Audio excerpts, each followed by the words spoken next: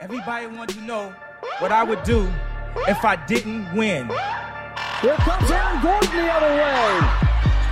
Gordon! Oh my goodness! Oh! Circus shot. They will count it. Jamal Murray taking him to the schoolyard. Jokic has to put it up. Falling away, puts it up. Bang! Nikola Jokic knocks it.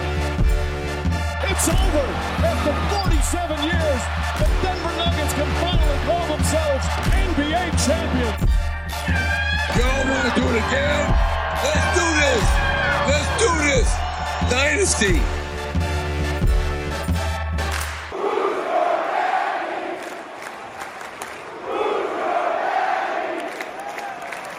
I guess we'll never know.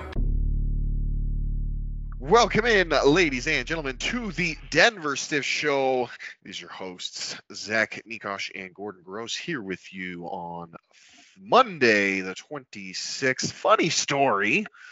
Not so funny is probably how Gordon thinks about it. But Gordon and I actually recorded. Well, no, let me step back there. No, not actually. Gordon and I had a wonderful conversation last night about all the things we're going to talk about tonight, and somebody, we're not sure, it was probably that intern we hired to do the production. Yes, definitely that guy. Definitely that guy didn't hit the record button, and well, it was a nice chat. So we will do it again tonight, Gordon. We're going to go right back into our plethora of topics, which is kind of nice because one of our topics tonight will be the whole George Karl, Carmelo Anthony, Kenyon Martin nonsense. And talking through it last night really helped me form my thoughts on it. And so I just translated that right into an article instead once I had realized we did not actually rage about not thoughts. Podcasting. Yeah, exactly. I did too. It's probably like the spiciest article I've written this year. And you're absolutely right. I was just angry about. I'm half mad at everyone who's involved in this, and I'm also half mad at the record button on my computer. So. Oh, it's definitely like everyone can get it. 95% mad at me, 5% mad at the rest of it was just about a game. No worries there. But that was at the end of the day almost 2 hours of my time just gone. I mean, not gone, Gordon, because like I said, I always appreciate talking Nuggets. I'm glad you enjoy talking to me, man. It's not, and you'll do it without actually recording. So right, nice. Exactly. I'm here to tell you it's not just about producing content. It's about enjoying your takes on a weekly basis. Well, I hope so. Going to get one of the same ones today, so going to be a lot of repeat. There will be no surprises between me and Gordon here today. I probably would have even just scrapped it for the week and like whatever, we'll get after it next week. But of course, we were off last week during the All-Star break. It for good reason. No one needed to talk about that. Right. No one wanted to talk about it because neither one of us watched it. And it was fine. Like the best thing to come out of the All-Star game and All-Star weekend was Adam Silver awarding the trophy to the Eastern Conference All-Stars with his clearly like displeasure. His I am mad at all of you. You have all disappointed me. Yes. He was. No, like I said, man, the only part of it that I watched was Steph and Sabrina, and that was fine. I enjoyed that. And then I read comments and saw like the actual. I turned the audio on, and that was a mistake on my part. I should not have done that. And I had to listen to old men talk about stuff they don't understand. Yes, that's what we got into that too. So like the commenting was, Kenny Smith with obviously with his comments on the Sabrina and Steph event was. It's the 1980s. Yep, exactly. It's old. Yeah, I'm like, look, man, just give it up. But I really do wish at some point the NBA would decide that they would like the people who comment on the league and who they pay to inform people about the league to like do so in a manner that makes it seem like it's fun to watch, that basketball is something you should do, and not that they hate the league and they're only here for the drama. I feel like at some point it would be a good plan for the NBA to just, move the other way just a little bit. Right. Yeah, it's almost like the NBA, and this is true of a lot of sports media around, like certainly not just the NBA, but like and really probably just true of a lot of things in general. But like I feel like we're in this transition where the NBA is still kind of catering to an older generation of fans with their coverage, and yet like those younger fans, like I mean, like they might even consider somebody like me a younger fan, and like, I mean, I'm in my last year of my 30s, right? So like, I was gonna say I like you're being very generous with yourself. But you're very generous, very generous. I'm definitely not like, by absolute definition middle aged, but hey, we'll be very young fans like myself. Like I don't, but you know what I mean? Like is like Charles Barkley and Kenny Smith and like Shaq and Ernie, like this is the same guys who've been trying out for what, down near 20 years now, like, right? And like at some point you got to be like, is this still what the best approach to celebrating our league and to covering our league? And I don't know that it is. I think we see more and more across. I mean, you can see with just like, I mean, with the advent of podcasting, with the advent of blogging, like there's fans want to consume a different type of media than your classic like four old dudes sitting at the table being like, back in my day, right? Because like, they do that all the time. Right. They talk about back in their day and how life was so much harder, and the league was so much tougher. And you've got just now, like I said, the stupid comments from Kenny Smith during the Sabrina and Steph shootout. Like it's like catering to shit that worked 20 years ago. And at this point, it just, man, like I just tune it out, right? Like I tune it out, like that whole shtick, and that's what it is. Like that whole shtick is just like is so tired and so played out now that like we got to try and do something different. And the thing is like I hear Charles Barkley on Altitude Radio when he's doing interviews with just the guys on radio, and like it's totally like a different person. Like I heard Kendrick Perkins on with interviews with like Vic Lombardi on the radio, and it's a totally different person when they're not on ESPN or TNT on the big national stage and have to put on this act like and actually give true honest basketball analysis. Like it's actually pretty good. Like they're very insightful. I mean, these guys played, like they know a lot of things, and it's very insightful. But there is this coverage of the league that is entirely just based on, like you said, the drama, and like let's just stir shit up, and like let's talk about like is Jokic getting MVP votes because he's white, right? Like, and saying stupid things like that, and being like, and it stirs controversy, and people talk about it, and I'm sure the ratings are great, and the engagements are great, and I'm sure it 100% serves its purpose, but it is doing a disservice, I think, to the league and really to the fan bases. Like we should be giving the fans more credit that they can consume a higher level depth of analysis than just and coverage than just, hey, like these are the, like you said, this is the drama that's going on right now. And if they can't consume it, then that is your fault as people who have just sold hot takes for the last however long. Like that's a you thing. You bred this kind of consumer. If you want a different kind of consumer, then you need to provide a different kind of coverage. That's a great point. So for me, like it's because it, like you said, it is very much something that is driven by the national hot take media, and it comes down to clicks. I understand that, but when you're getting views and you're deciding what to talk about based on views, you're going to leave out a lot of the things that people like about the sport, because they're going to say, yes, I like that, rather than, no, I hate that, and I hate you for saying it. Breeding ire and rage in your fan base is not an excellent way to continue a fan base. Rage bait is not good for long-term engagement. It's just not. So, like, people only hate watch stuff for so long, and then they go find something else to do. Right. So That's encouraging people to hate the way the broadcasts are done and to hate the commentators is not yes, you're getting vocal attention out of it, but that's not a good way to build a fan base. So I keep hoping the NBA is going to turn that around with their next media contract, but I mean, we're going to see.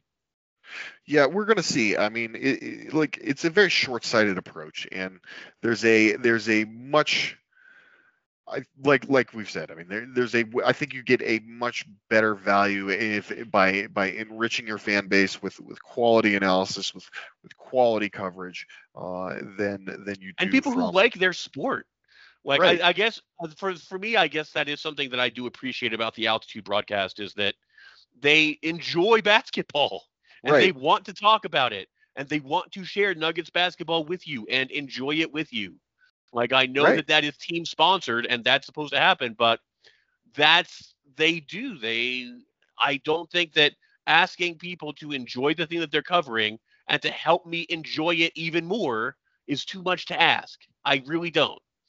You know, whether that comes from different kinds of analysis or different kinds of coverage, LED courts don't care, Well, I'm saying for this, I actually think the LED court is dope. Like, I honestly hope that one day, and we will, guarantee, because it'll go bad, because then it'll just become a giant billboard.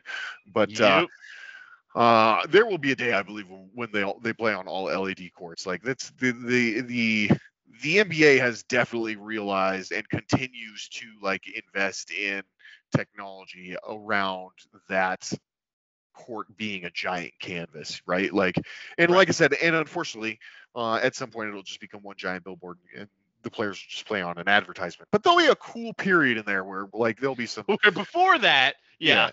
There'll be some cool stuff that they do with it.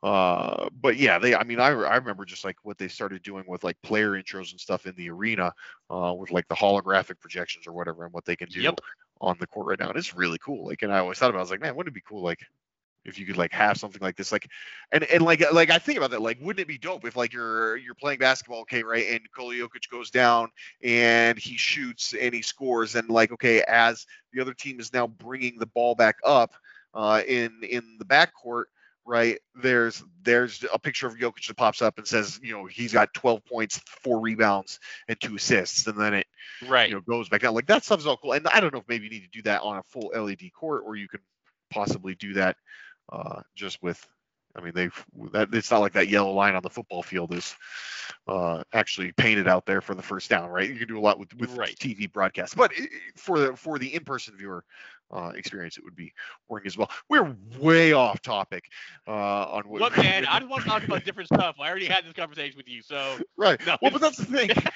Is now we're getting into stuff that we didn't even talk about last night. We didn't even mention the LED court last night. So, that's right. I thought we're all getting brand new content here, folks. That's what we're doing. We're rehashing it in a new and exciting way. So don't worry. Well, we can we'll put a nice bow on this conversation with saying LED courts. We're pro, or at least I am pro that. The rest of All-Star Weekend, you can keep it. All right. So to what we actually wanted to talk about tonight with the Denver Nuggets is obviously they were coming off the win yesterday against the Golden State Warriors, a sort of almost a tale of two halves for the Nuggets. Really, really a tale of about 20 minutes of the first half, and then the other 28 minutes of the end of the first half and into the second half. Nuggets fell behind. Klay Thompson went off in that first quarter, came off the bench and started firing. But Nuggets turned that thing around. Nikola Jokic, monster game again, and Denver gets the win. So we'll dive into that then, even though we just spent this time talking about how we don't want the drama and we should just focus on covering in the positive things on our in our basketball team. We're going to talk about George Karl and Carmelo Anthony and Kenyon Martin and how those guys have been nothing but childish babies over the past couple of weeks and have created quite a bit of drama. So I guess, Gordon, we're right. We're no better, right? Who are we to admonish Charles Barkley when do as I say, not as I do? That's it. Hey, listen, I got to get this. I got to get these podcast dollars. All right. So, Charles has Tens got of plenty. dollars. Like, yeah, exactly. I need these tens of dollars. Charles has got plenty of money to go around. He doesn't need it. Okay, I got to get these clicks one way or another. So we're gonna have some hot takes on George Karl, Carmelo Anthony, and Kenyon Martin. Not really, but I wrote an article today, like I said, based kind of off of what my thoughts were that we talked about last night. I want to I'll summarize those again for those of you who don't like to read, and then we can discuss what has been really has been just a sad couple of weeks with some guys who should be Denver Nuggets legends, right? So we'll get into that, and then finally we'll wrap up looking forward to the week to come. We've got the Sacramento Kings on deck on Wednesday. Then we've got Miami on a back-to-back. That's the second to last back-to-back, I believe, for the Nuggets this season, and before they finish out the week against Los Angeles in Los Angeles. One more game against the Lakers. So we'll get into that our favorite topic, beating the Lakers, here to wrap up the show. But let's bring it back to the Golden State Warriors game from last night. Like I said, Klay Thompson, man, I think he had 23 points in the first half, 0 points in the second. This is something we didn't talk about last night, so I actually kind of want to talk about it with you here because I just got to think about it. Like when the Nuggets played the Lakers last year in the Western Conference Finals, and in that Game 4, we saw every bit of LeBron's power in that first half, right? As amazing as he was. And then in the second half, we saw what happens when 30, I guess at that time, 38-year-old LeBron tries to be 28-year-old LeBron, right? And the second half, he basically completely disappeared. Similar thing with Klay Thompson last night. Is that where? I mean, he's coming off the bench now too, which of course, this is the same thing Washington said about bringing Jordan Poole off the bench. It's like, oh, we need that scoring punch off the bench. It's not that he's been shooting terribly, even though he has, but no, we need that scoring punch off the bench. So that's why we're going to bring him off the bench. It's definitely not about his playing ability. But I look at that game last night with Klay Thompson, and you start to think about the injuries. Like, man, like all credit to Klay Thompson. Like, that dude is a warrior. Came back from back-to-back major injuries. First an ACL, I can't even remember which one was first, but an ACL and an Achilles, right? Yep. And then comes back and helps his team win a title. Like, basically steps right back in and is like, yep, I got this. Helps his team win a title. Major respect to him, but are we at that point, I guess, with Klay, where it's like he's basically into the twilight of his career now? Yes, and it's nothing. I mean, it happens to everybody, but it happens to you faster when you get hurt like that. Yeah, right. Exactly. And so, especially the Achilles. Right. You're asking a guy, to go through a really long season. And if he's on the bench, then if it starts acting up and he starts bothering him, then you can take care of it. And if he's a starter, then you can't. You're going to mess with your starting rotation a lot. So I understand why he's on the bench. And he will have these games like this where he finds his old shooting touch and he just goes off for a half. Right. That's like, the thing. Can he sustain it? Right. No, and he can't. No, he can't. Otherwise, he'd be starting him in the All-Star game. Yeah. I guess this proof's in the pudding, huh? Right. So no, yeah, this is the downside of his career, but he's still going to have some great performances.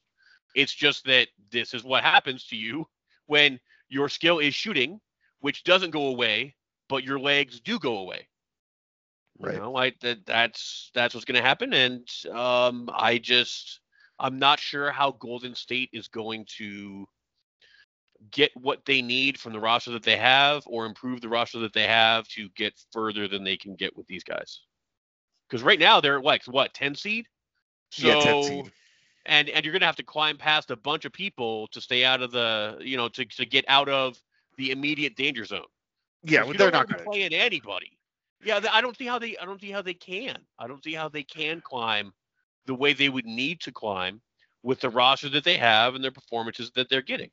Right. So we're going to find out, but they're further out of getting out of the play-in. They're further away from that than they are from being out of the playoffs entirely. Yes. Right? Like, they're only 3 up on Utah, but like, yeah, there's no way they're gonna have to get it through the play-in, which is what's so interesting right now. And one thing I'll say this, like, the Eastern Conference is an abomination for the play-in tournament. Like, Atlanta, who's 7 games under 500 right now, is going to get in, which is ridiculous. When every time people want to talk to me about how great the Eastern Conference is this year, and I'm like, yeah, you don't know what you're talking about. It's like, yeah, it's honestly like one, maybe two teams that are really of any sort of threat whatsoever. But like in the West, the Western Conference is a shining example of why you have the play-in tournament, why it's perfect, because you've got 8 teams that are definitely playoff caliber that are sitting 1 through 8 right now, but you've got 5 through 8 that are all basically, I mean, they're within a half game of each other right now, right? So like you've got all these teams are equal, and yet they're only just a few games up on LA and Golden State, who both have winning records and are 2 teams who are absolutely not going to fold it and try and like miss the play entirely, like Dallas did last year, right? Like they have no reason to do that. Absolutely. They've got every reason not to, right? Like they are on the waning moments of 2 of the biggest stars to ever play in the game. Like if you can get in and get a chance, like anything can happen, especially if you got if you've got LeBron James or Steph Curry, like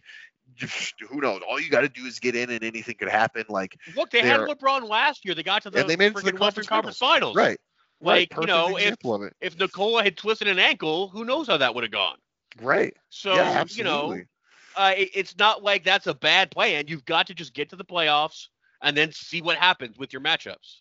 And last year the Lakers pulled people who were not ready for them, and they took them out. So they caught some injury luck. Or like you said, right? Because what was it? It was John Morant got injured right in the the Memphis series, and then who did they play? They played Golden State, who's old, and we're seeing right now the same things that are happening with Golden State. They're right there with LA. But from the NBA's viewpoint though too, like if you got 2 teams that are the 9th and 10th seed, you're like, man, I'd really love to see if we could get one of them in the playoffs.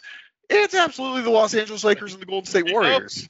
Like this could not be better for them, for Adam Silver. It's just like I said, it's just the stark contrast with the Eastern Conference, and it's like there are clearly 8 playoff teams and then everybody else, and instead Chicago and Atlanta are gonna get to hang around in this thing. It's funny to me, but yeah, I think it's really interesting with this Golden State team on where they go from here, because I mean Jonathan Kuminga looked good last night. Like I thought and he continues to look good. Like that's probably Andrew Wiggins is fine. He's a solid like role player, but Andrew Wiggins isn't any spring chicken anymore. Like he's getting into the prime. He's in the prime of his career right now, and is not going to. You can't expect him to get much better than he is at this time. In fact, you probably expect it to go the opposite way. You've got and then you've got Podzinski, right? Or how do we pronounce his name? Podzinski. Brandon, that's it, right? And like he's a like a good player, but like I'm not writing home about him. Like that's I don't even know how to pronounce his name, which is nothing against his play. That's just against me and my complete lack of research into the Warriors, because I don't care about 10 seeds. But like they've got some decent young guys there, but like listen, if those are your top pieces moving forward once Steph and Clay and Dre move on, like you're not going to be winning too many games. You're probably looking at how high in the lottery can we get, right? So yeah, those guys are like our 5th and 6th players. Those are not 2nd and 3rd on your depth chart. So, right, yeah, exactly. Those are perfect fill out the starting lineup role players. Yeah, not stars. Get a 6th man, do some stuff like that. Right. It's not those are not guys you want to have to absolutely carry you. Right. So that's I guess where I look at the Warriors, and I'm just not sure how much more they can get out of this roster. Like if the Nuggets had been healthy the year that they won the title, the year the Warriors won the title, then the Warriors would not have won that title because they would not have gotten past Denver. Right. Yeah. Exactly. Like that's they were gifted that one last one with this roster, because the Nuggets had they were down 2 massive pieces and still didn't have enough other guys to bring up the scoring, and they still scared the crap out of Golden State the last couple games.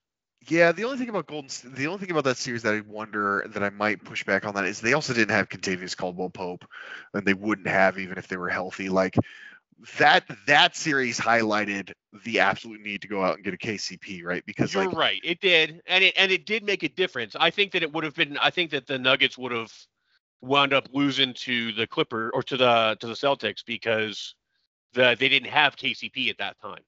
I think that's where that would have come in. Then they would have gone and got KCP, and then it would have made a difference. So I guess the Celtics should be the ones who are really sad about it. But about the Nuggets being injured that year. Well, but I mean, maybe like you're right. It could have been at the same time. Like, man, I could push back. Who knows? Like, I just never know because like we've never seen the Celtics try and beat Nikola in a 7-game series. Like, it's true. Could they actually do it? I don't know. Right. Well, if they show up this year, we'll find out. Hopefully. Like I thought they were going to show up last year, but then they choked it out. So like, if anytime they want to beat us in the finals, I'm happy to do it. Yeah, I would love to see the Celtics in the finals, and maybe we will this year. We might. I'm still always going to root for. I want to see Milwaukee and Denver, because I think just for Giannis, the Jokic. Giannis Jokic. Well, and they're always fun games, man. I love watching the Bucks and the Nuggets go. It's fun. I think those are the two best players on earth right now. So why wouldn't you want to see them match up in the finals? You know, so like there's. You just want to hurt Doc's feelings again. You can't fool me. I would love to. give Doc another one, put it on his mantle. Which is funny. I really have nothing against Doc Rivers. I don't think he's a good coach, but you know, guy's got a ring. I don't think he's a bad coach. He has a ring. I don't think he's a bad coach. He's been riding that ring for a long time now, right? Hasn't he? Yeah. Hasn't been able to do much in the playoffs since. Yeah, so I mean, I gotta refocus back on track with this Warriors game. So yeah, I think what I guess to bring it back into focus on the game itself, like I thought it was very interesting. The Nuggets were only, I believe, favored by they were 1-point dogs in that game on full rest, which was I thought was just so interesting for the 10 seed Golden State Warriors against the Nuggets on full rest. I get you're playing in Golden State, and then man, that crowd was still rocking, like at least until about 4 minutes left in the second quarter. But like they were, when Clay was going like that crowd was right there with him, and that was a hostile environment. But still, like the talent gap between the two teams is noticeable, and probably no more noticeable than just like than watching Nikola do what he did for now what is the third game in a row, just like this ridiculous production. So good. And it's not just that he's great, it's also that he is a terrible matchup for the Warriors. Oh, and always has. Don't have anybody who can like even contend with him size-wise, and they're having to put Draymond on him, and they kept doing it one-on-one because they're like, well, we don't have a lot of options. We would like him to stop, getting assists, and Jokic got 16 assists anyway. So, like, nothing they tried worked. Draymond talked about how, Jokic gave him the business. Basically. Right. Again. Yeah, well, he was like, I had no answers. He's like, sometimes I give it to Joker a little, but he gave it back to me, and I had nothing. Right. And it's true. And the Warriors just, they're not set up for that. And now that, with Aaron Gordon playing the defense that he played and KCP playing the defense that he played, when the Nuggets decided to turn it on, because they were crap for, like, Jokic kept them in it for the first quarter, and then they were terrible to start the second quarter. Yeah, that first bench rotation was brutal. And then the Nuggets were down a bunch. What, 14? I think it was 16. 14. I think they're down 16 at one point. We already got to 16. Yeah, you're right. And I think they were down 16 when Jokic checked back in. Right, but the Nuggets didn't panic because they're like, well, we have the greatest player on earth. It's fine. And they went on that 14-0 run, and it was over. Like, you could just – you just knew, like, all the air got sucked right out of the arena in the last 2 minutes of the first half. Right. It was a beautiful thing.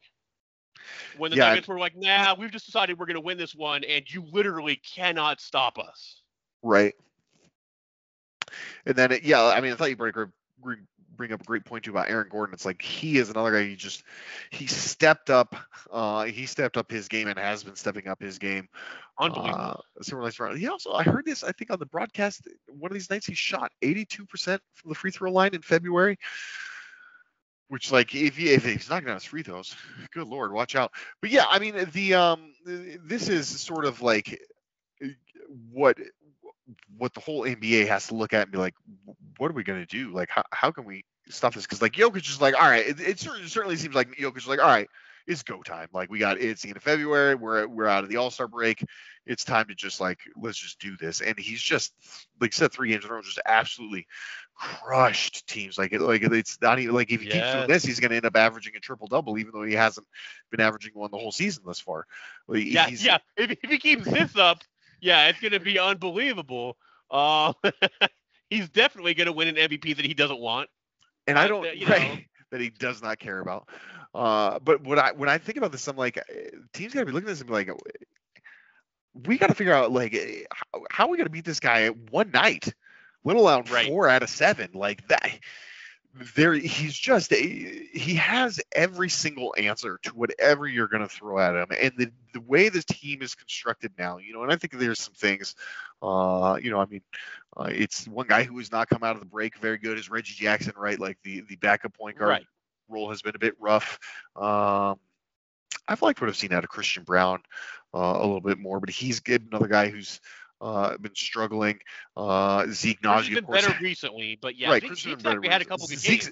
Zeke's been great out of the break. Like he's been great. Like that's a guy who but he's also been playing the 4. Like we've been begging for him to play the 4 for like 3 years, right? And they keep making him the backup 5, which he's not good at because he doesn't have the right size, and he's not an interior player like that. He had a great game at the backup 5 against the Wizards, who've won 9 games. Hold up, man.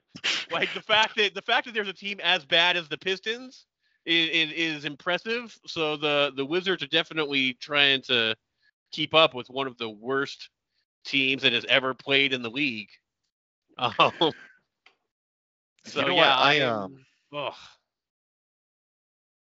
figure this out. I was going to say it's why it matters to me that the Nuggets get home court at least for one round. Like it's not only because the 3 seed, anything below the 3 seed doesn't usually get to the finals. There's a reason for that, but I really want the Nuggets to. I don't think they need to get the number 1 seed in the West necessarily, but I would certainly like 2 or 3 to stay out of touch with whoever it is the number 1 seed. And also to make it so that they do get home court advantage, and people have to come to Denver while Denver gets acclimated to playoff basketball, and gets their actual playoff rotation going. So for me, that matters. That's an important thing for them to do down the stretch, and it looks like it's important to them too because they're playing like it matters. Yeah. No, I mean they have come out of the break with a clear focus on the finishing out this season strong, and that's all the reporting that we're seeing coming out of the guys who are on the beat there. Like that seems to be what the players are saying too, right? It's like we've kind of circled this time is like, okay, this is when we're gonna ramp it up and really get going, and it's working out great for them. And when you've got a player like Jokic who's leading that charge, you're going to end up being a nightmare for every team as Golden State saw last night. I was trying to pull up a quick thing to bet. I just don't know where I can bet this, but I know there's some places that will take a bet on who will end up with the worst record in the NBA this season. And I remember looking at it a few weeks back, and it was actually pretty good for Washington. It was like plus 700 or something like that. I was wondering, I wanted to see where it was at. It might be my thing to bet. Bet on the Wizards to lose. Bet on the Wizards to be awful. Slightly more than the Pistons. I don't know, man. I think Cade Cunningham was screaming at his head coach tonight, so we'll see. Monty Williams is definitely aiming like he wants the number 1 pick in a terrible draft. Yeah, that's what's weird, right? Like, there's definitely no surefire. There's no Victor Wembanyama in this draft. You're right. If Wemby was in this draft and you had a guaranteed, you're like, look, that guy's going to be a 10-time All-Star, go get him. Like, I would understand it, but there's good players, don't get me wrong, but there's nobody that you're like, Yep, that guy's going to change the entire direction of my franchise single-handedly, and obviously from day one. Like, maybe there's a Giannis in there who will do that, and we just don't know which one that is yet. But it's not a guy that you are guaranteed to get with the number one pick who's already stood out.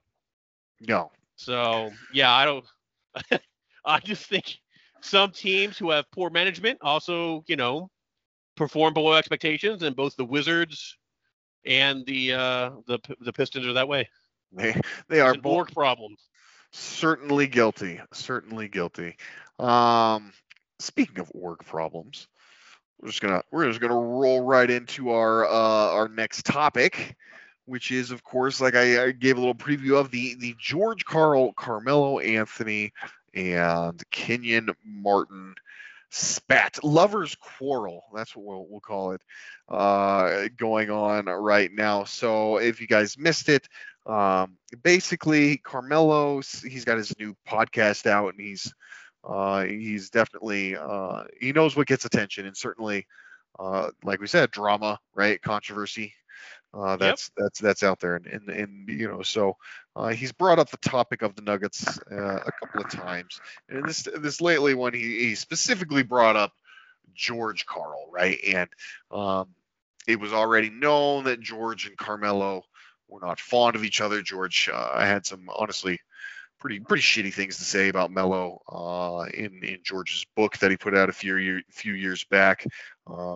I thought, there was some things in that book that I thought George took it a step too far. Probably, when you start touching on a person's upbringing and their family life, like that's off limits. Like, and I say that as like Gordon, you can vouch for this. When we sat at the beginning of the season and talked about like how we wanted to cover the team this year, that was the number one thing I said was like, you will not attack. No one on this site is going to attack a player's character for things that they do on the basketball court. Like we've talked about, like there are some players in the NBA, Miles Bridges specifically is the one who comes to mind, who are shitty people, and like we can certainly talk about their shitty character because they do shitty things off the court. But that wasn't where Karl was focused, right? His criticism was focused on those guys' ability to perform on the court and attack their character, and really and a lot of defenseless people, right? Like you start attacking like their upbringing, now you're attacking their family. Like, anyways, it was inappropriate, right? In my opinion. And both Melo and Kmart, Kmart had some very strong things to say about it, and maybe a little too strong, and as he with what he said in his response, but like certainly justified to have a retort and to call out that as inappropriate. So that's kind of where it started, or at least where it became kind of public knowledge that these guys were not in any way fond of each other. So Melo now on his podcast said basically, hey, when George came to Denver, the first thing he did was tell me that I was overrated, and he compared me to Detlef Schrempf. And so I wrote this out in my piece today. Like, first of all, Detlef Schrempf was damn good, dude. Like, he was not a bad basketball player. That is a 2-time Sixth Man of the Year. That is a guy who was third-team All-NBA. Like, that is a guy who was part of two very good teams. First in Indiana, and then he played for Dallas, but like the Dallas one was not a good team at that time. Yeah, right at that time. But once he got he left Dallas after a few years into his career. Played for a very good Indiana team, was a big part of that, was winning against Sixth Man of the Year, going to All-Star games, then went to Seattle, was a key piece, was essentially the third guy in their big three that got them to a finals. And who knows, if you don't run into Michael freaking Jordan, maybe George has got a ring, and so does Detlef. Like Detlef Schrempf was an awesome basketball player. So that was the first point I wanted to make. Like, it shouldn't be considered an insult, but at the same time, Detlef Schrempf was the third guy in a big three, right? Like, he was a sixth man of the year. He was third team All-NBA. Carmelo Anthony was the best player on a perennial playoff team, and like not only the best player, but like the complete like engine that made their offense go. Now, a lot of their offense was just Carmelo isolating and jab stepping for a mid-range jumper, but hey, he hit that mid-range jumper a hell of a lot of times, right? So he was the best at that shot in the league, absolutely. Yeah, him or Kobe, but like he was one of the most fantastic, gifted offensive players really the league has ever seen. To George Karl's credit, he was nothing more than a gifted, fantastic offensive player, right? Like he never put in the work to be a guy at small forward of his size should have been able to easily average 8+ rebounds a night, or at least gets 8 rebounds a night, right? Because like he was bigger than pretty much all the small forwards that he was going up against. Save for like when he played LeBron, right? Like he was sort of Melo and LeBron were at that forefront of like this huge wing shooting offensive like powerhouse that really kind of followed like the when everybody was like, hey, wow, look at like how good the Bulls were with like Michael Jordan and Scottie Pippen. What if we did that, but even maybe a little bit bigger, right? Like that's kind of where the league was shifting after as they were also shifting out of their because the 90s was all about the bigs, but they were all getting beat by a guard and a small forward, right? So like they were kind of at the forefront of that, and Melo was as good as anybody, right? So like he was right to be like, no, I'm better than Detlef Schrempf, and no, I'm not overrated. And George Karl like does not have a like shining history of being like a player's coach. He is definitely not a player's coach. And like I started as I was researching for the article and looking back on it, it's like, man, like one, George Karl has said a lot of shitty things in his past, and I didn't dig them all up for the article because like there are some things where I think like you said stupid things back in the 90s, and like it probably is a little bit less under the radar because people were less aware of how certain comments, talking about, coaches getting opportunities based on race, things like that. Like they were probably a little bit more, it wasn't as big of a deal back then, or it was more accepted, I should say, back then as it is now. But like people all make mistakes. So I didn't want to bring like that up, but like the history of George with his players is like well known. Like Ray Allen spoke publicly about how he felt like George Karl always had something against him, but he never knew what it was. And George Karl basically ran him out of Milwaukee, right, for Gary Payton, so he could trade him for Gary Payton, another player who has had some spats with George Karl. And then we know how it worked out with Carmelo and with Kmart. And I've never actually, I don't know if J.R. Smith has ever publicly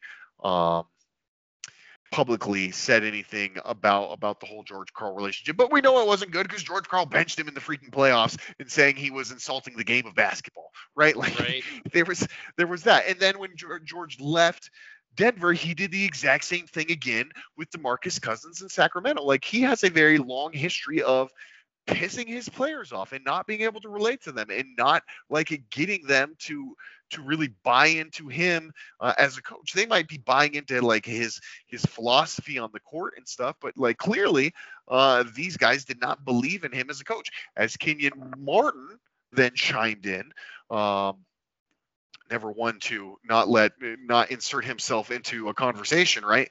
Like Kenyon Martin chimed in and was like, no, like we won in spite of George Karl, and like we would have won an NBA championship had we not had George Karl as our coach, which that part is total bullshit. Like as I was talking about, like the person who held that team back, if we're talking about at least those three gentlemen, like it's going to be the person who held them back the most was Kenyon Martin, right? The guy who had a max contract, the guy who the Nuggets traded 3 first-round picks for, and the guy who never was a better player, that never even got to the same level of player he was before the Nuggets traded for him, right? Like Kenyon Martin's peak of his career is the beginning. It's the beginning of the career when he played in New Jersey. And now some of that was because he wasn't all injury busted up at that point. It was exactly. And he had a game based on athleticism, right? And so when the knees went, the game went, right? And like his defense was basically had to be his calling card at that point, which was good until you had to face somebody like Kobe Bryant, and then he did no better than anybody else, and still got still got torched. But like he never evolved this game. If the knee started going, it's not like Kenyon Martin ever developed shot, right? Like he developed that weird like line drive hook shot thing that everybody groaned every time he took it, because it probably was like a 30% shot from 10 feet away.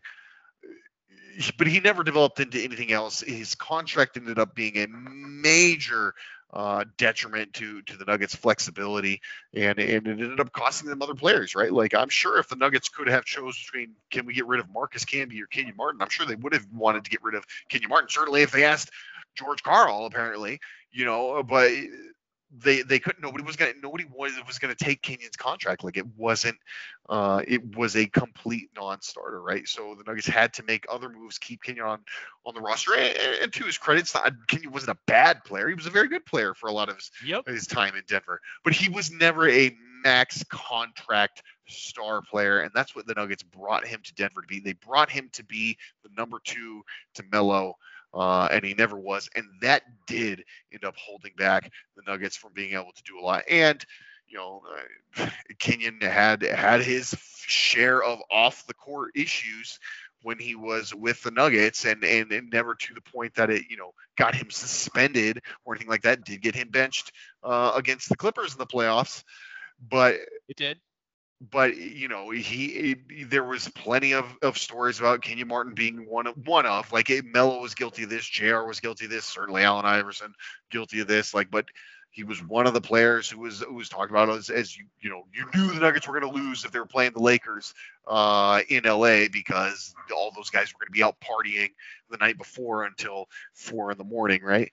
And Kenyon Martin, threatened to beat up J.R. Smith and threatened to not come back from his injury because J.R. Smith filled his car with popcorn, which was a stupid prank by J.R. Smith. It absolutely was. I mean, yeah, I would be pissed too, but like, there's levels to this, right? Like, he took it too far, particularly when you're starting to threaten someone with violence, right? So like, Kenyon Martin had all of his issues. George Karl had all of his issues. Carmelo Anthony had all of his issues. And what's sad about it is, like, this was one of the greatest eras of Nuggets basketball. Some might even consider it the second greatest era after the current one we're in right now. I wouldn't. I would still put the 80s ahead of it, but like, it was a great time in terms of winning on the basketball court, and the entire thing is getting tainted because of all this squabbling and this bickering, and we're going to take shots at people on a podcast that we're going to go and put out on Twitter. But to George's credit, which I don't want to give him too much credit, because I think this is just totally driven by trying to get attention for himself. But like, he has said, like, hey, Melo, I'll come onto your podcast. Like, let's talk it out, dude. But like, for right now, this is what we're doing. We're just putting out video clips on Twitter from our podcasts and taking shots at each other. And it's like, it's childish and it's sad. And as my article said, I wish they would all just shut the hell up. Well, it's just frustrating that, for me, if Melo wants to be recognized in Denver, which it seems like he does, then I'm not sure why he's insisting on making sure that there are no good feelings to be had about the team that they have. It's like, by the way, you would think that you would shut up about your personal problems, know, and stop being like, I hated being in Denver, I hated playing for George Karl, I hated this and I hated that, and nobody respected me, and I didn't ask for a trade, but where's my respect? I find it frustrating that I would love for the Nuggets to call back and honor those teams, but you obviously can't get George Karl and Carmelo in the same arena. Like, that's a terrible idea. Right. You can't get Kenyon and Karl in the same, like, zip code. So that's a bad idea. So, like, there is no way to bring back these guys and honor anybody. And, George ain't going to be here that much longer. No offense to George, but he's an old man. Right. And, the time we've got to honor people while they're still alive isn't infinite. So I would love for them to all bury the hatchet and just remember that the teams that they had some damn good years. But they can't do that because these right? guys, they won't let it go. And I understand that. But the fact that no one would let anything go is part of the reason that those guys could never get to where this current squad got to. Yeah. Because they had guys who were more focused on getting their respect than they were on winning that title and doing the things that would be necessary to win the title, like learn how to play defense or stop pissing off your players every hour of the day. Right. Like, we worried when Malone got here that he was going to be a little bit too much like George Karl because he just couldn't take losses. He's a hard ass, right? Oh, he is a hard ass, but he's also like every loss is like a personal indictment. Right. And, we were like, man, you're going to burn out. Like, and either that or you're going to lose your players. But, Malone didn't do that. Malone figured out in his first stints as a coach the kind of coach he wanted to be and the kind of coach he didn't want to be. And he said all the time he works really hard on making sure that he doesn't take his personal gripes game to game. You'll hear how angry he is after games, and you should not listen to him after games because he says stuff that he would not say the next day. He's too honest about his personal feelings that he knows are not helpful. So George, or Michael goes back and he, refocuses and he focuses on what needs to be improved rather than what went wrong, and they get to work. Right. You would never, ever, ever see a George Karl player, any of them, grabbing George and hoisting him around while laughing like Jamal was doing after the game in Golden State, where Malone snuck up behind him and picked up Jamal Murray, and he's like, what the hell? And then he turned around, started laughing, and just grabs Malone and starts swinging him around like a baby, like as they're both laughing after this win. Like, there is camaraderie on this team that those teams never had. And there is a willingness to put aside, personal glory for the team that those squads never had. And so I don't think we're going to be able to celebrate those Carmelo squads for a long time still. Yeah. Because the hatchet will not be buried. And that's all I really get out of this, is that they're not ready. And because they're not ready, they can't have the celebration in Denver that those teams deserve. They can't have it because those guys still want to hate everything. And I'm just, it's sad to me. Yeah, no, it's very sad. And I think you bring up that, like, I think that's the crux of it, or what makes it just so sad is because, like, these past couple of months, in terms of being able to celebrate that team, the past couple of months have set it back so much, so much. Like, I felt like we were pretty close to burying this hatchet, to being able to move forward and remember, like, the accomplishments of those teams. I've been a very strong advocate that the Nuggets should retire Carmelo Anthony's jersey, but while I still think they should do it, like, I get why they're not going to for a long time. Like, not for a while.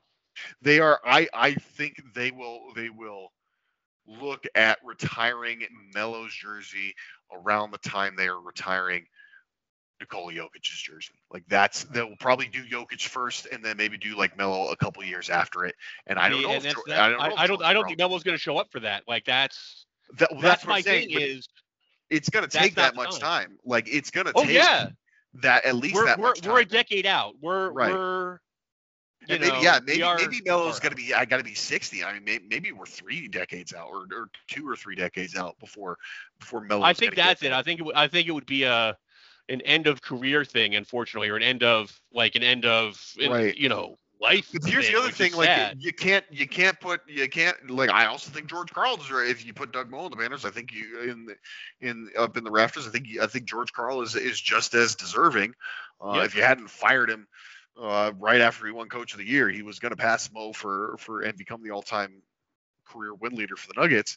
But you can't do that. You can't retire Karl before Melo. Like, that's right.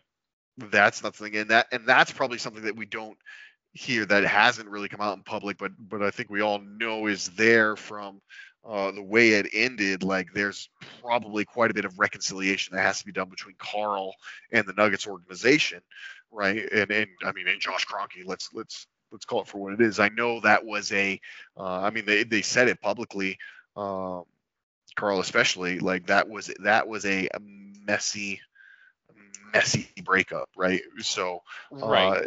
So I don't anticipate them giving Karl the honor before they give Melo the honor. And if we're gonna have to wait 20, 30 years before Melo is gonna be ready to do this, like unfortunately, yeah, like I mean George is gonna be gone, man. Like that's unfortunate. Like that's very very unfortunate. But at the same time, like these guys have completely brought it on themselves. Like you want to be pissed off It is about self-inflicted wounds, yes. right. Like if you want to be pissed off about way things ended, whether you're Melo or Karl, like that's fine. But like nothing that happened was all that out of the ordinary, right? Well, but there's also obviously still some hard feelings from the Cronkies. Like Josh, when you're in the championship locker room and you mentioned, well, we have a star now who's like more focused on winning. Like who wants to be here. There were shots taken. And when I got here, we had a guy who didn't want to be here. Which is that even a shot though? Because like that is, I mean, regardless of what Melo says on his podcast, like that is just facts. Like Josh but they got didn't here, have to be said at the time. That's the thing is he made the point to make those comments during the like champagne celebration. Right, as like champagne is showering down on him. Yeah. So like there's obviously still some hard feelings from Josh about the fact that and I don't doubt there is. And that was one way and a star player that was a different way, and and that he got messed with on both ends and he fixed both sides of the equation and got himself a title. Right, yeah, right. Like that's great. Josh He's right. Validation. Right. He fixed it. Yes, it did. I would be proud also, too. Hold on. Let's step it back though.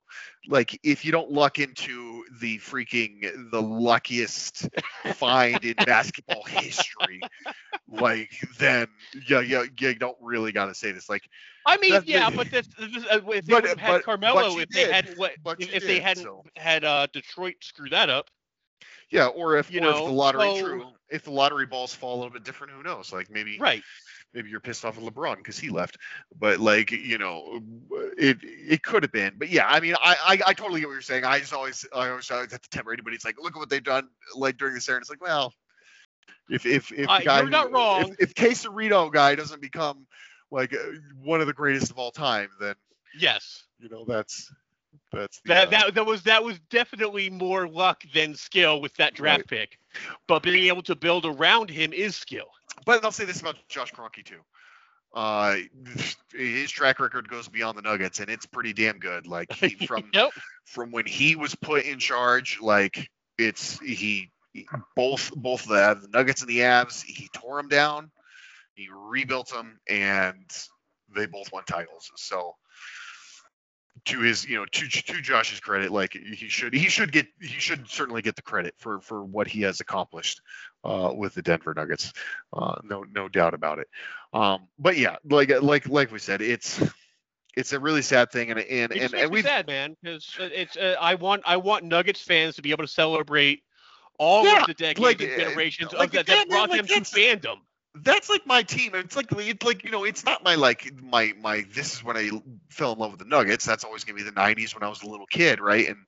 And Fonz and Mahmoud and Mutombo. But like Melo was the guy when I as a young adult, like they drafted Melo when I had just turned 18 years old. And so that was when you as a kid, like you got so much stuff going on, you don't really become obsessed with a team like you do when you're in college and you'd rather skip class, right? Like the Melo era Nuggets, like that is my team. Like that is when I 100% became a diehard Nuggets fan, and became I will watch. Well, that's when I became a diehard Nuggets fan. Right. Like I moved back to Colorado in 2003. That was a good year to move back from a Nuggets fan perspective. Yeah, way better than 2002. Yes. I got back to watching the Nuggets right about the time the Nuggets became interesting again. Exactly. So for me, that's a huge team for me. Yeah. Right. And we're gonna be fucking old as shit. Not that we aren't already, but I already am. Yeah. But by the time it comes time to celebrate, Melo's only a year older than I am. So if we're saying he's gonna have to be an old man at the end of his years when they finally do this, I'll be right there with him. Yep. And so that sucks. It just sucks, and it sucks because, like I said, I thought we were so close, and now it's just like they've just fucking shit all over it. And it's not close anymore. Whatever we thought was potentially there for reconciliation isn't there, and just hit the snooze button for another 5, 6, 8 years, and then see where it's at. Yep, exactly. All right, let's move on to our final segment of the show here, which is looking forward to the week at hand. So the Nuggets will play on Wednesday at home against the Sacramento Kings, and they will follow up with Miami at home the day after on Thursday. Saturday, then close it out with the Lakers. So let's start with the Kings. Gordon, what is the deal?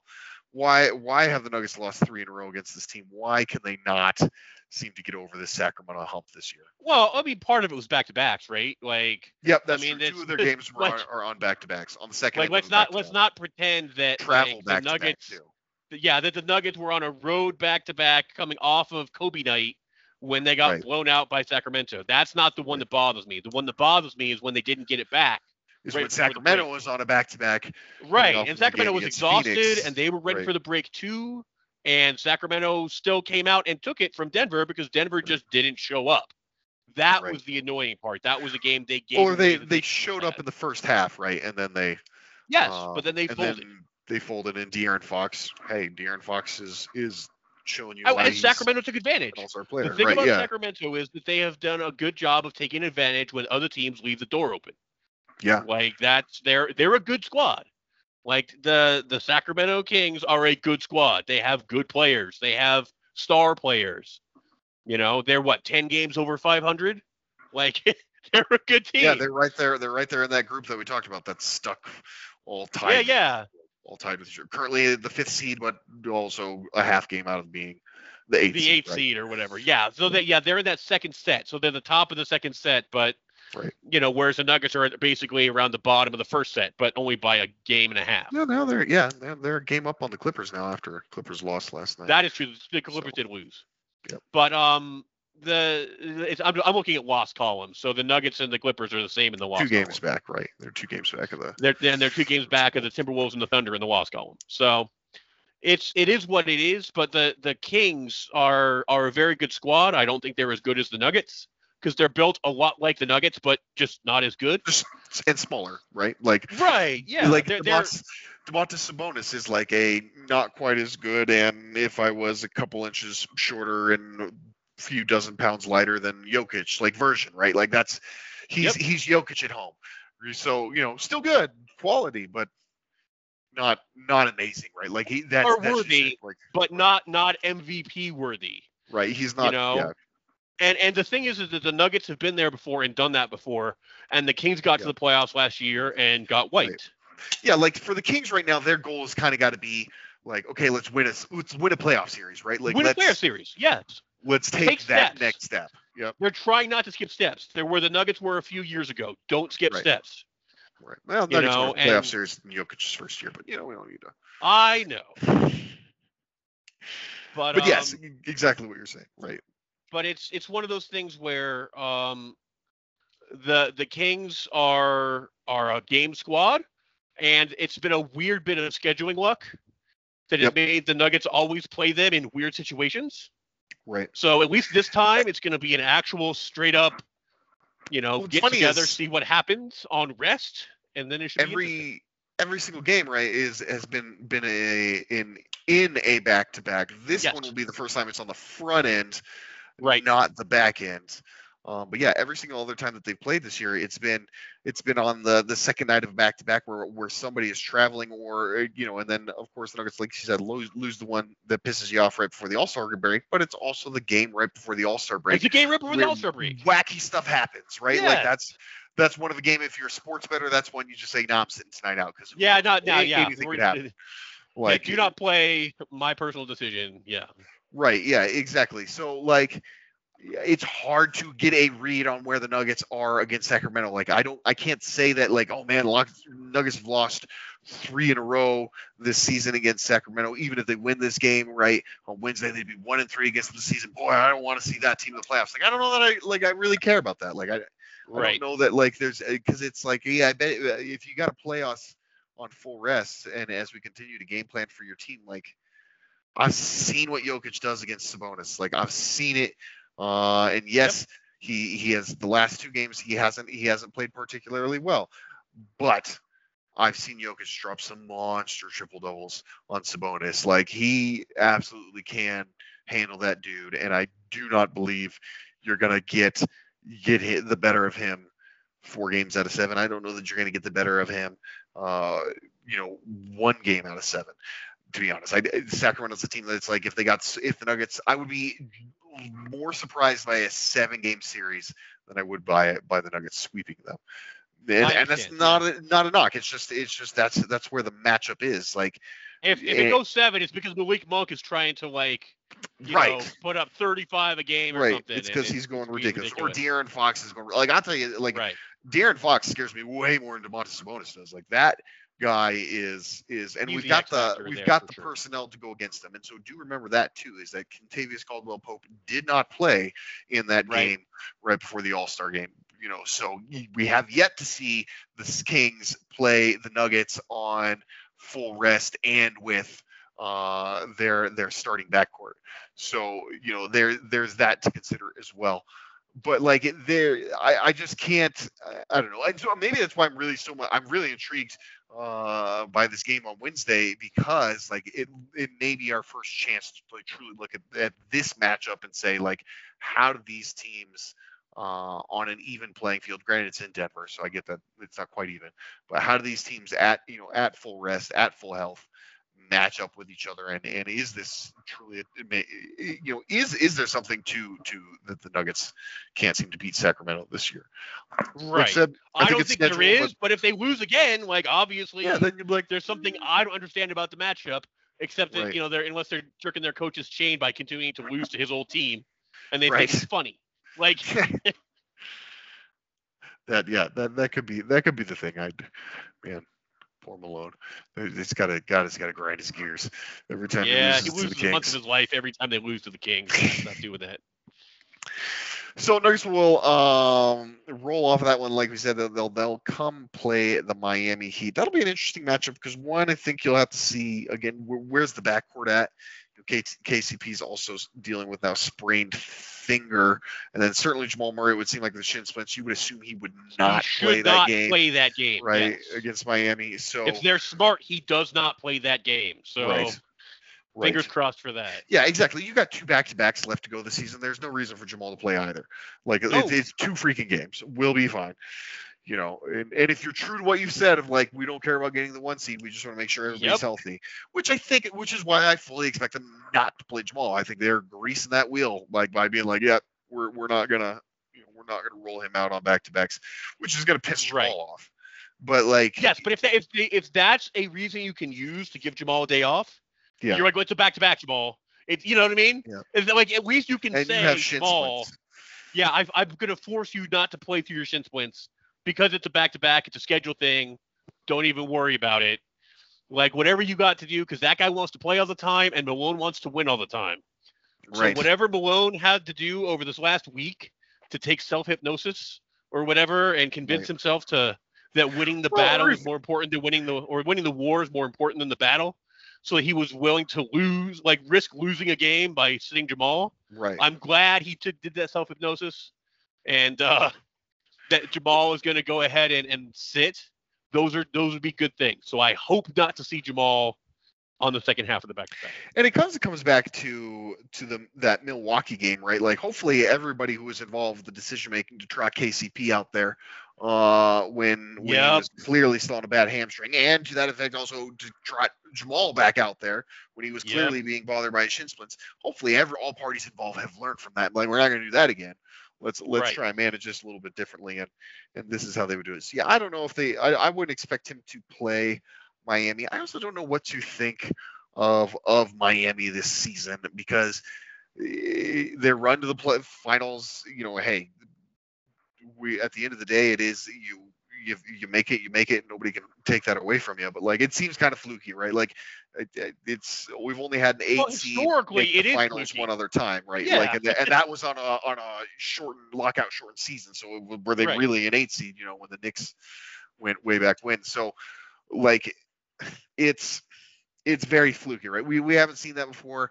Miami is right now the 7th seed, though they're right. The East has got a bunching basically between 4 through 8, from New York to down to the Magic. That they're all separated by 2.5 games. So there's Miami could get all the way up into, could be a home court team in the first round. So but like where I will be shocked if that team is even in the conference finals this season. Well, yeah, I mean, I would, but I was shocked by it last year. Yeah, so, fair. Like, I don't know what to tell you. The thing is that the East doesn't have a lot of teams that I either believe in their psychology yet or their chemistry yet. Like, I like the Knicks. Can they stay healthy and keep playing this hard for that long? Right. In order to, like, make this happen? I don't think so, but we'll find out. I think the Celtics are great, but the Celtics proved that they were able to get, out-coached, outplayed, out-efforted by the Heat last year. Right. Like, so what would be different about this year? The Heat are basically the same team. The Celtics aren't. I guess Kristaps Porzingis, right, would be the... Right, yeah, that's what your hope is, right? But right. Kristaps has never done that for you in the playoffs before, so you're betting on a guy who hasn't done it before to do it now. Like, these are the things about the East that I don't know. The Bucks have probably the second greatest player on the planet right now. But they also have a weird situation with Dame. They don't have the defenders they used to have. They have Doc Rivers. If they have Doc who coaches down in the playoffs and is too conservative, like, what are you going to do? I just don't know what to do with the East. So until somebody proves to me that the power of friendship and coaching in the playoffs in the East still doesn't trump everything, like, I can't count the Heat out until the Heat are actually out, because they already proved last year that they weren't necessarily the best team, but they were the best collection of players and coaches to go on. So I don't know that this year, would go any differently. I mean, would I take the Heat over the Cavs? Yeah, I would. Yeah, probably. Not because the Cavs aren't great, but because I've seen what happens with teams like the Cavs before. Well, because I mean, to me, I could boil that one down to, like, if I got to pick between Donovan Mitchell in the playoffs or Jimmy Butler in the playoffs, like, easy choice, going with Jimmy, right? Yeah, I'm going with Jimmy Buckets, right? So, like I said, man, like, it's not that I expect to see the Heat in the finals or something again, but would I want to play the Heat in the playoffs in the East? Hell no, I would not. And so, yeah, but at the same point, I'm not scared of the Heat at all in the regular season. And so, yeah, they've been better of late, which is good for them. But from a Nuggets perspective, the Nuggets already took the measure of the Heat last year.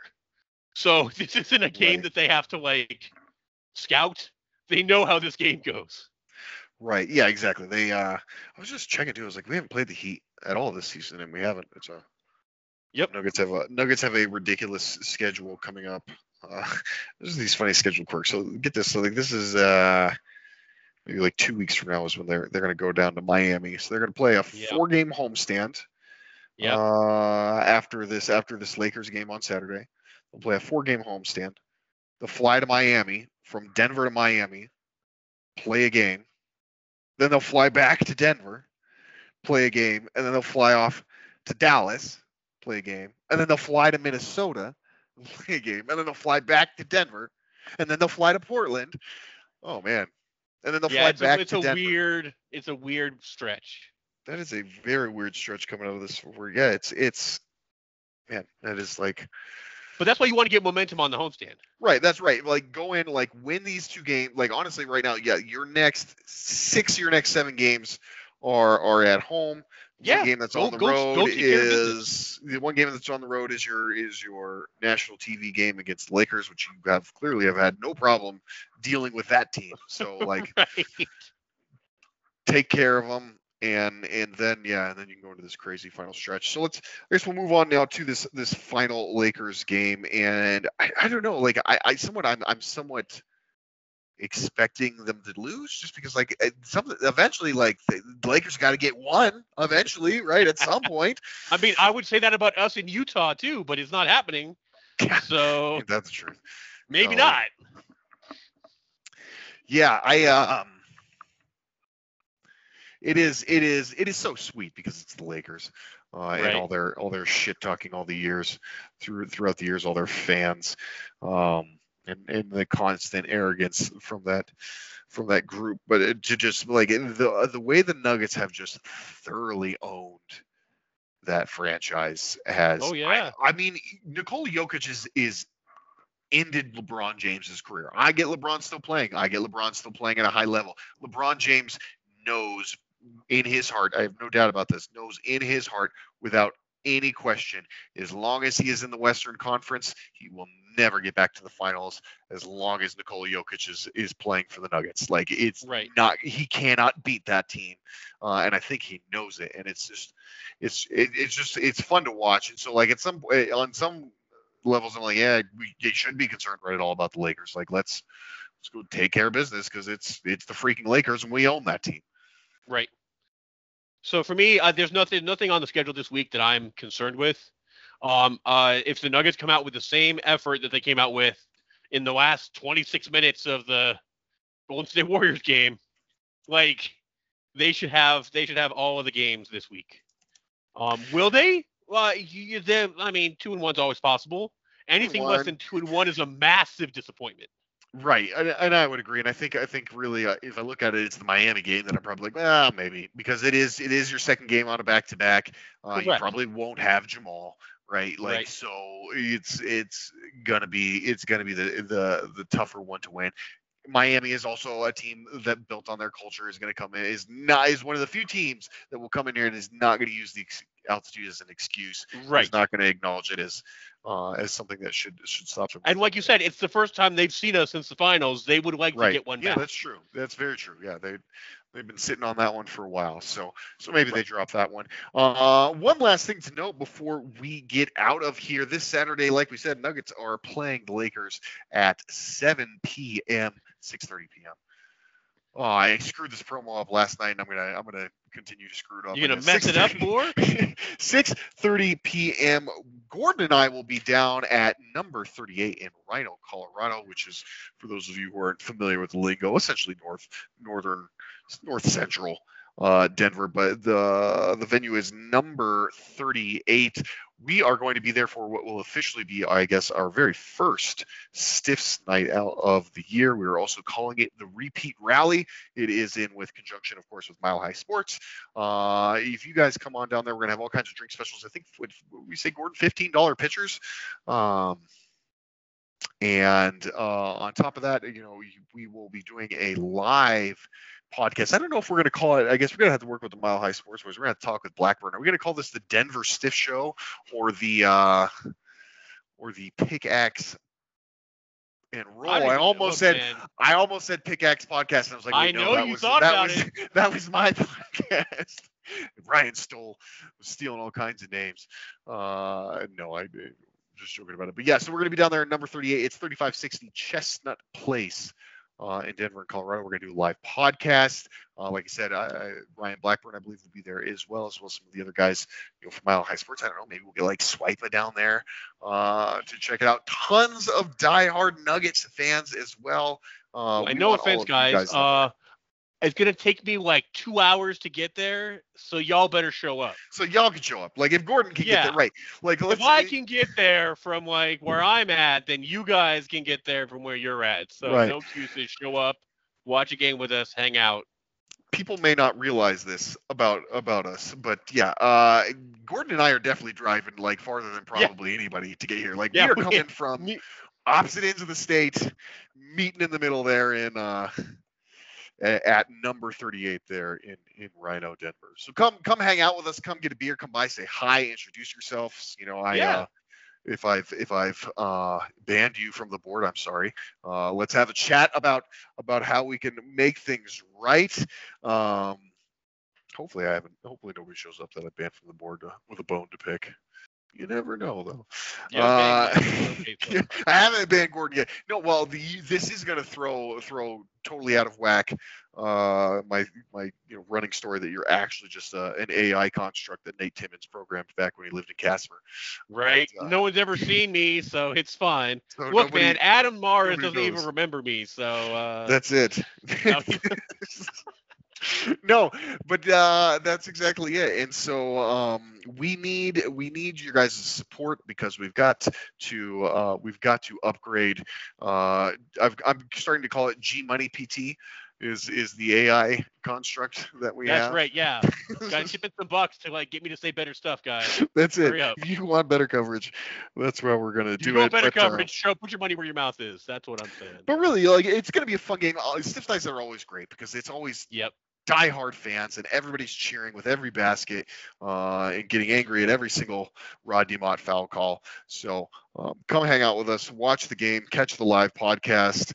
Should be a great time. Like I said, this Saturday, number 38, 3560 Chestnut Place, Denver, Colorado. Game gets tipped off at 6:30. We'll be there before that. Come and hang out with us. And with that, I feel like I definitely did better on the promo this time around. Good for you. Need a little practice. And I recorded it. That's the real key. With that, we will wrap up the show for this week. Mr. Gross, I will look forward to seeing you on Saturday, sir. Yep. And we will talk to all of you. I guess we will talk to you on Saturday, and then I don't know. I guess we'll see how Gordon and I are feeling if we're gonna we'll see how it goes. Follow up normal podcast like we do on a Sunday and Monday evening. But one way or another, we will talk to you all next week. Listen, all people, I won't tell you